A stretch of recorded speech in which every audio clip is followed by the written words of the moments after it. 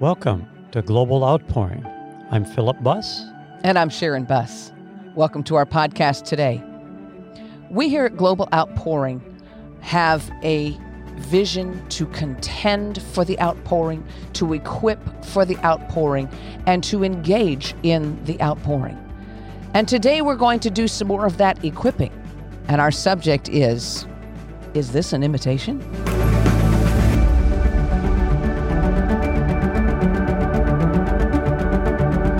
We're continuing our study in the book of Ephesians today in equipping the saints for what God is about to do as he pours out his Spirit in a powerful way on all flesh.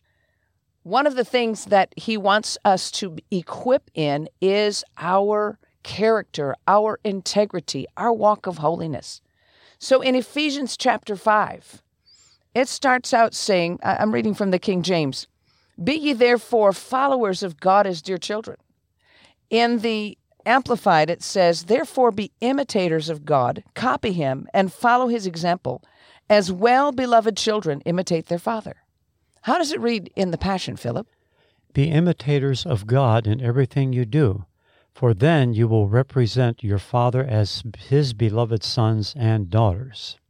This idea of the word followers or imitators, it comes from a Greek word, mimeomai. Or mimeomai. I don't really know how to pronounce it in Greek, but I hear and I see the word mimeo in it. And for those of us who are at least baby boomers, we remember that the early days of copying, like we have wonderful copiers now that you have instant copies. You just lay something on the glass, or you could even make a copy with your phone. But in those days, we had what was called a mimeograph machine, and it had like purple lettering. You know, when the stuff came through, it had some kind of a purple dye in it that would. I didn't even know how it worked, but I remember my grandfather had one, and we would crank this crank, and the paper would go through, and it would come out as a copy. Only it wasn't a very good copy. And that's what they used in the schools. Yeah, our schools had them. Many things were done on those. Right. But they weren't very good copies. Now we have really, really sharp copies. And I think that's a picture of how growing in our imitation takes place. You know, at first, when a child is learning to walk, they're seeing their adult parents and their siblings maybe. Our son-in-law was walking his little over a 1-year-old child down the hallway holding her hands up. She's a really good crawler, and she gets around all kinds of places crawling, but she was so excited when her daddy was holding her up and helping her to walk. She was giggling and laughing as she was walking like she saw everybody else walking. It was like, oh, this is what it's like. Oh, this is fun. And as we grow, our imitating improves. That's what this is all about. Becoming like him. The goal of a disciple is to become like his master. And that's what we are. We're disciples. We're trying to follow our Lord. We're trying to follow Jesus. Jesus was a perfect imitator of his Father. He did everything that his Father said. And even when he was just 12 years old and he disappeared from the crowd going home after the feast, he was that age where he would have been bar mitzvahed, where he would have come into the covenant. That's what the bar mitzvah is all about, where a boy becomes a man in terms of being a part of the congregation. And Jesus stayed behind to talk with the teachers, to talk with the priests and the Sanhedrin, the men that knew the stuff. He was talking with them. And when his mother came and found him, his parents came and found him. She said to him, "Son, why have you done this? Your father and I have been running around looking for you everywhere." And he replied, "I must be about my father's business." Well, she said, "Your father," meaning Joseph, and he said, "My father," meaning God. he had come to that realization. He had come to that understanding of knowing who his real father was and being in communion with him. He had already had so much revelation from his father that he was astounding these teachers. And they were wondering, how did this boy get all this stuff? And that was the only time that the word for child or children, the word that's used in verse 1 is teknon. And it refers to the fact of birth. This is my son, I birthed him. Okay, so she was speaking to him, son. I don't know how that word is in the Greek, but it refers to the word teknon. And she was referring to him as her son that she bore. But that's the only place in the scripture where Jesus is referred to as son using that word. The other word that is used for son is yos, which means a mature son, and it has to do more with the relationship to the father rather than the fact of birth. So this being followers, being imitators, being those who imitate is referring to those who are the sons by birth. We've been born again. We've been engendered by our Father, our Heavenly Father. Our spirit has been awakened and raised from the dead, that spirit that had been crushed by sin already. So we are raised up in this born-again experience, this born-from-above experience. We're raised up to have that relationship of birth by our Heavenly Father. He is our Father. We're one with Him. And as we grow in Him, we're to be imitators of Him. But now, in our minds, we think of an imitation as being something that is, you get imitation leather. You buy a Bible. Yeah. Here's a word of wisdom for you.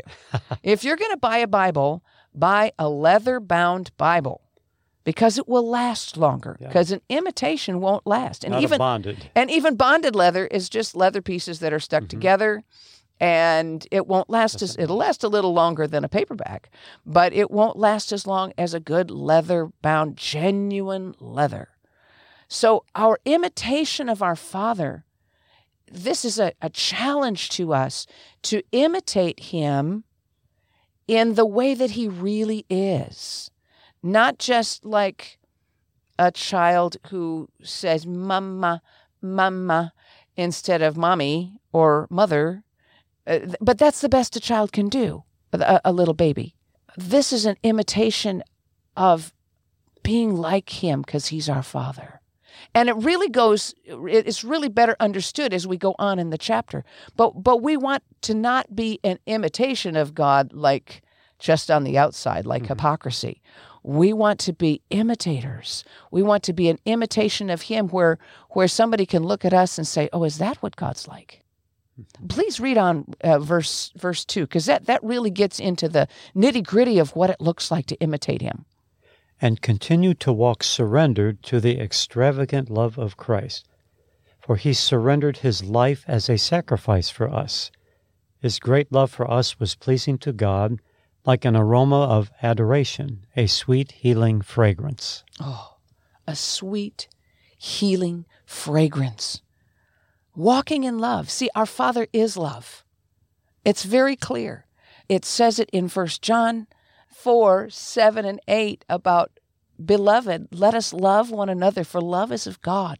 And everyone that loves is born of God. Here we're talking about that same birth experience, is born of God and loves God. He that doesn't love doesn't know God, for God is love. Yeah. So this is where we are seeing who we are when we look at Him and we see His love for us. That's how we become imitators of Him. And so much of the time, we are not actually seeing the fullness and the depth of God's love because it is beyond our capability to absorb all that He is. All of eternity, we're going to see more and more and more of His love. It's going to be revealed to us more and more. And so we cannot be complete imitators of Him just yet. But our goal is to be a complete imitation of him in the same way that Jesus was. But the good news is that Jesus now lives inside of us if we've asked him to come into our hearts and live there by faith. By our faith invites him in, and he comes to live in us, and our Father comes to live in us. The Holy Spirit comes to live in us. When he lives in us, he gives us the ability as we yield ourselves to him. So I think in the verses going on, we're going to talk about what we yield to and what we don't yield to. Let's go on. And have nothing to do with sexual immorality, lust, or greed, for you are his holy ones, and let no one be able to accuse you of them in any form. See, as we're imitators of our Father doesn't have any foreign activity outside of what he's supposed to be. He is 100% holy. He's 100% trustworthy. He's 100% true. There's no darkness in him. He is light, and in him is no darkness at all. And our goal is to be imitators, to be an imitation of him. So there's no sexual immorality in his walk. Jesus walked a perfect walk on the earth. He was surrounded by women, but there was no fall in him. He never fell for them. He never got out of line with them. He never got into lust for riches or a gorgeous life. Somebody made him a robe that had no seams as a love gift to him. Mm-hmm. And he wore that, but he wasn't moved by it as though he were somebody really important. He knew who he was. He knew he was the most important person on the earth, but he walked in this humility that was a result of his relationship with his Father. And he did nothing except what he saw his Father do. Mm-hmm. So the imitation that he did is an exact copy mm-hmm. of the real thing. He was absolute truth. And that's why it's so important that as we walk in our lives, that we don't get pulled aside by sexual immorality of any kind. No pornography, no wandering eyes looking at somebody or something that you shouldn't be looking at. No thinking about those things. Your mind needs to become a steel trap that as soon as you have a thought that doesn't belong there, boy, you bring it down immediately. Mm-hmm. In that moment, you bring it down and you put it under the feet of the Lord Jesus Christ. One of the things that the devil uses against us in our minds is especially with regard to sexual thoughts and thoughts that we just shouldn't have in our minds. He brings us into a temptation, and then we get thinking about that temptation, and then we do something in line with that temptation, and then he smears us with shame so to make us not want to go to our Father with it. Mm-hmm. But the thing you learn as you're imitating is as soon as you wake up to the fact that, this doesn't belong there, whether it's at the point of the act or whether it's after the act or whatever it is, you run to your Father. It's like a child with a broken toy. Daddy, Daddy, Daddy, I broke this. Please fix it for me. Run to your Father, not away from him, because the devil is trying to keep you from running to him. But keep going back like Jesus said, like Jesus did. Mm-hmm. Yes. Because this is befitting of us as saints. What are saints? Saints are those that have overcome all things on this earth. Or else they're in the process. We're in the process. We're not there yet, but we've already left. Yeah, that's it. That's a good way to put it. But he already sees us as the finished product. Mm-hmm. Because he sees us through the robe of righteousness of Jesus. Yeah. That's very good. So he calls us saints. But it's not befitting for saints to behave in a way that doesn't look like our Father. And that's where you see this hypocrisy thing. We've got to look like, sound like, feel like, talk like, and more importantly, be like our Father. What does the next verse say? Verse 4 is, guard your speech, forsake obscenities and worthless insults. These are nonsensible words that bring disgrace and are unnecessary. Instead, let worship fill your heart and spill out in your words. Oh, isn't that beautiful? Yes. I also like what it says in the Amplified. Let there be no filthiness, obscenity, indecency, nor foolish and sinful, silly and corrupt talk. I looked up that word foolish earlier, and it was talk that exposes you as a fool. So we don't want any foolish or sinful, silly and corrupt talk, nor coarse jesting, which is not fitting or becoming. In other words, we're still working on being that imitation of our Father. He doesn't talk like that. So he wants us to not talk like that. And the way to get like that is to voice, here it says, but instead voice your thankfulness to God. So as we voice our thankfulness, we choose our words to be thankful. You know, when we're tempted to be, well, any of those things we've talked about already, or even to be sad, even to be depressed, even to be thinking about the way someone has harmed us, if we will in that moment begin to turn and be drawn to the Lord, begin to walk towards him with thankfulness. We enter his gates with thanksgiving. When we speak thankfulness, you can find something to be thankful for even in the most awful circumstances. Be like a Pollyanna. And if you don't know who that is, look it up. It's a great story. But be always looking for something positive to say. Look for something to be thankful for, and it will keep your attitudes up. Mm-hmm. It'll keep your heart up. It'll keep your mind thinking on the right things as an imitation of Christ. Yes. And that is the answer, especially for those that are going into depression. Right. It's very easy to go into depression. I mean, you could lose your job or this or that. And I remember in 1980, and I still wasn't saved. I was backslidden. And I'd go through these seasons sometimes. I thought, well, I wonder if anybody will miss me if I don't show up, one of these things. And, I used to bowl a lot, and I'd just do my bowling leagues, and then I'd just stay in my apartment.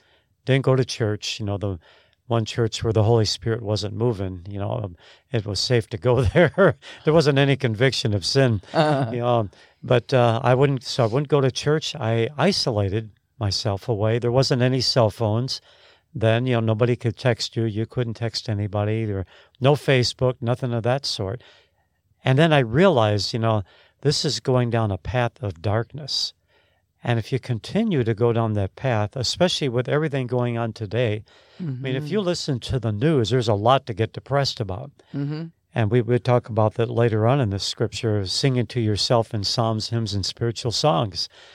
And if we're imitators of Christ, it's just imitate what is worship. What would he do in his times of prayer? That's when he got alone with the Father. He got away from his disciples, his trainees, and mm-hmm. all the stuff that they were going through and all the baggage they were carrying with them, and who's the greatest, and all these things going on. So if you imagine you got a classroom of 12 kids, and you're going to have those that are going to be more problems than others, and you're going to have those that are maybe more attentive. And so even with the disciples, I mean, they all had the stuff they grew up in, and this is a whole new thing for them. Messiah is here. They've been waiting for him, but here's Messiah. And they didn't have any books you could read about him. It was just what was in the Torah.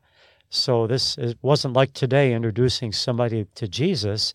We have all the Gospels and, the epistles, and there wasn't anything like that. And when you think about that, here's the 12, they're joined, they're following this man, he's Messiah, and Jesus still says, there's some you still doubt me. Yeah. So it's, but now we're without excuse. Right. And the thing that made the difference for them was when they got filled with the Holy Spirit. Yes. Amen. And that is the key. I think we'll find that further on. Let's look at verse 5 real quickly, because I think it has a very important point. I'll read it in the Amplified. For be sure of this, that no person practicing sexual vice or impurity in thought or in life, or one who is covetous, who has lustful desire for the property of others, and is greedy for gain, for he in effect is an idolater, has any inheritance in the kingdom of Christ and of God. So be sure of this, that nobody that's practicing sexual immorality or being greedy of gain, it has any inheritance in the kingdom of Christ and of God. So you've got to make sure you understand this, that the people who are practicing sexual sin, I'm talking about making it a habit, sinful sexual activity, whatever kind it is, or anybody who is practicing any kind of greediness. These things, it's like idolatry. Greediness is like idolatry. And God thinks of idolatry as something totally disgusting, and he feels that way about sexual immorality. They are totally disgusting. So if they're totally disgusting to God, then they will never enter his kingdom. People who practice these things will not make it to heaven. Do you understand? This is critical that we get this. I'm not trying to keep anybody out of heaven. I'm trying to get people to heaven by instructing us. We need to understand that if you want to get to heaven, you can't walk in this kind of practice. You have to be practicing the things that go on in heaven.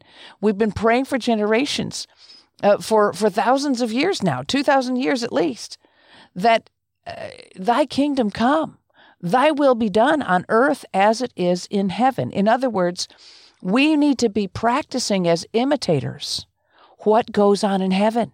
So we have to see what's going on in heaven. It's holy in heaven. There's no sexual immorality. There's not even actually any sexual activity because it's spiritual. And when you get there, you'll find that you don't have the devices on your spiritual body to participate in sexuality. You'll have an appearance of being feminine or masculine, but you won't have any ability to have, you're not equipped there. That equipment doesn't come in the spirit. It's only in the body, in the flesh, on the earth.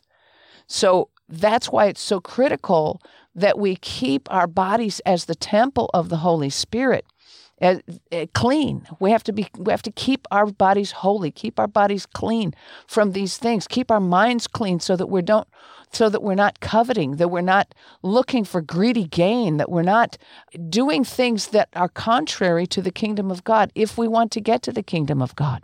Don't you want to get to heaven? I certainly do. It's so critical that as we become born again, that we have the understanding that our job is to become like our Father. And we do that by letting his Spirit operate in us. Does it say anything different in the Passion? I'll read it, yeah. For it has been made clear to you already that the kingdom of God cannot be accessed by anyone who is guilty of sexual sin, or who is impure or greedy. For greed is the essence of idolatry. How could they expect to have an inheritance in Christ's kingdom while doing these things? Yeah. That is very straightforward. Very, very clear. And it has to do with every kind of sexual immorality. And if you don't know what all those things are, here's a little homework for you. Go to Leviticus chapters 18, 19, and 20, and it spells it out very clearly. So let's go on. Verse 6. Don't be fooled by those who speak their empty words and deceptive teachings telling you otherwise. This is what brings God's anger upon the rebellious. Don't listen to them or live like them at all. Once your life was full of sin's darkness, but now you have the very light of our Lord shining through you because of your union with him. Your mission is to live as children flooded with his revelation light. And the supernatural fruits of his light will be seen in you, goodness, righteousness, and truth. Then you will learn to choose what is beautiful to our Lord. That's it. So beautiful? You're comparing these things. You're comparing the way that we used to live before we were born again. Mm-hmm. Before, when we were backslidden, maybe we knew him as children, and we got backslidden because we fell for the delusion and deception that was poured out on us from the world, as we were in school or whatever came through the television. Nowadays, you've got it coming through movies and internet and through your phone. All of this stuff is being poured on you to try and blind your mind to keep you from becoming an imitation of God. I just had a thought. What is your spiritual credit score?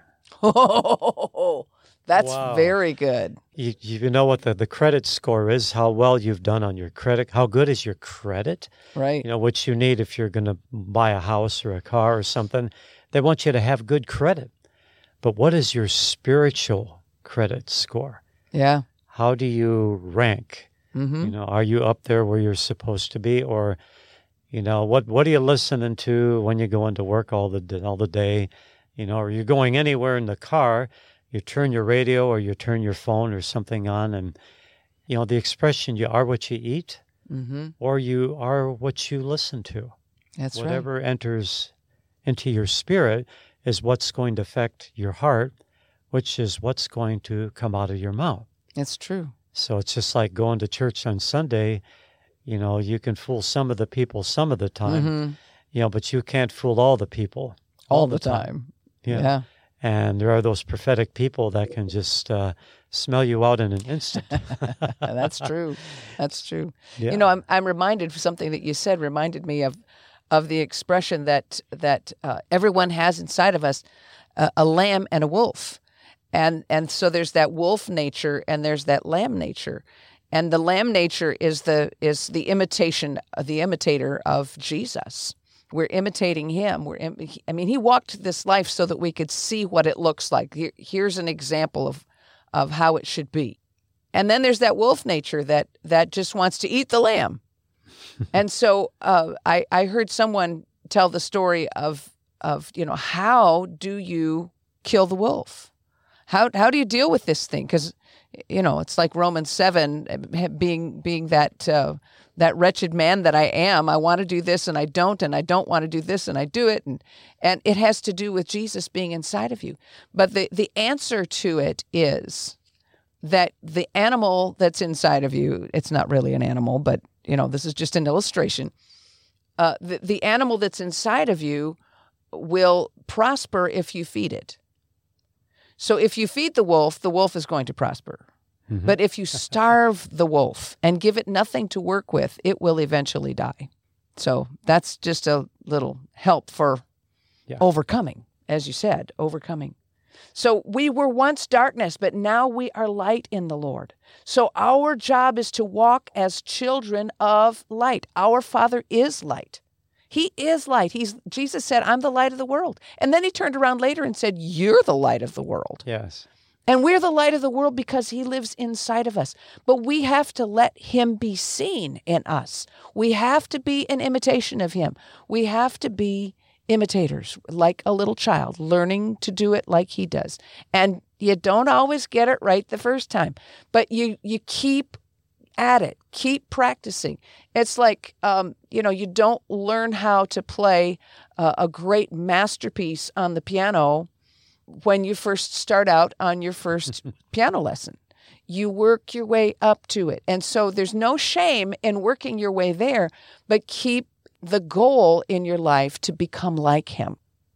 I'm just going to read this verse 9. For the fruit, the effect, the product of the light or the Spirit consists in every form of kindly goodness, uprightness of heart, and trueness of life. Everybody wants truth, really. Sometimes we think we want lies, but there's something deep down inside of us, unless we've absolutely killed it. There's something deep down inside of us that wants to know the truth and wants to be the truth and wants to live like the truth. So verse 10 says, and try to learn in your experience what is pleasing to the Lord. Let your lives be constant proofs of what is most acceptable to him. Mm-hmm. Take no part in and have no fellowship with the fruitless deeds and enterprises of darkness, but instead let your lives be so in contrast as to expose and reprove and convict them. For it's a shame even to speak of or mention the things that such people practice in secret. But when anything is exposed and reproved by the light, it is made visible and clear. And where everything is visible and clear, there's light. Therefore, he says, awake, O sleeper, and arise from the dead, and Christ shall shine. Make day dawn upon you and give you light. I love how it reads in the Passion. Arise, you sleeper, rise up from your coffin, and the Anointed One will shine his light into you. Yes. Yeah. So verse 15 and 16 says, in the Passion, so be very careful how you live, not being like those with no understanding, but live honorably with true wisdom, for we are living in evil times. Take full advantage of every day as you spend your life for his purposes. We'll go on, verse 17. And don't live foolishly, for then you will have discernment to fully understand God's will. Beautiful. Amen. Hallelujah. And then it goes on to say, don't get drunk with wine, for that is debauchery, but ever be filled and stimulated with the Holy Spirit. It's about the Spirit-filled life, the Spirit-filled walk. That's how you get equipped to be ready for everything that God is about to do. He's looking for people that he can use in the harvest that's coming. So we get there by allowing the Holy Spirit to work through us, to walk through us, to speak through us. And we speak to one another in psalms and hymns and spiritual songs, offering praise with our voices and instruments and making melody in our hearts to the Lord at all times and for everything, giving thanks in the name of our Lord Jesus Christ to God the Father. So we are equipping. We're equipping by getting our lives into that place of imitating our Father. You're not going to be an imitator of your Father without spending time with him, without letting his Spirit flow through you, without reading his word. Dig deep into the Word of God. There are so many resources available to help you with your study in the Word of God, with your walk with him. It comes from intimacy with him. It comes from spending time with him. It comes from letting him participate in every moment of your life. And that's how you become a real imitation of the Lord. Amen. It's beautiful. If you enjoyed today's episode, please subscribe, rate, and review this podcast on iTunes or wherever you listen to podcasts. Your review helps the show reach more people and spread the good news of God's global outpouring. Check out our website at globaloutpouring.org to find out more information, connect with us, get a link to our Facebook page and our YouTube channel. You can browse our online bookstore for amazing anointed material. Until next time, this is Sharon Buss. And I'm Philip Buss. God bless you with his overwhelming, loving presence.